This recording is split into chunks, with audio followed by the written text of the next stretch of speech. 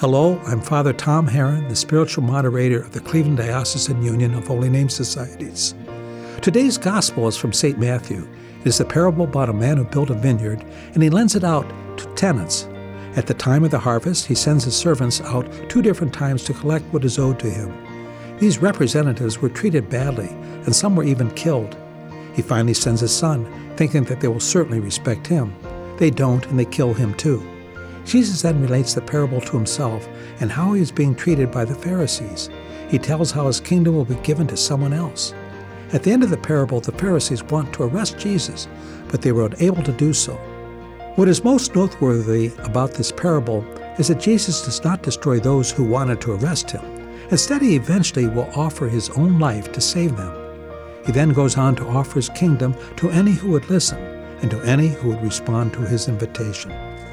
Could you imagine if Jesus were to come into our world today and relate his same message? He most probably would receive the same opposition from the influential leaders of our society. Many in our world have other kingdoms to promote, and they have no use for the kingdom of God. But Jesus would still offer his life for them too.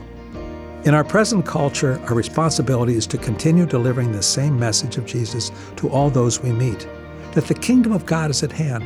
Repent and believe in the gospel. We will face the same opposition that Jesus encountered, but there will be those who respond.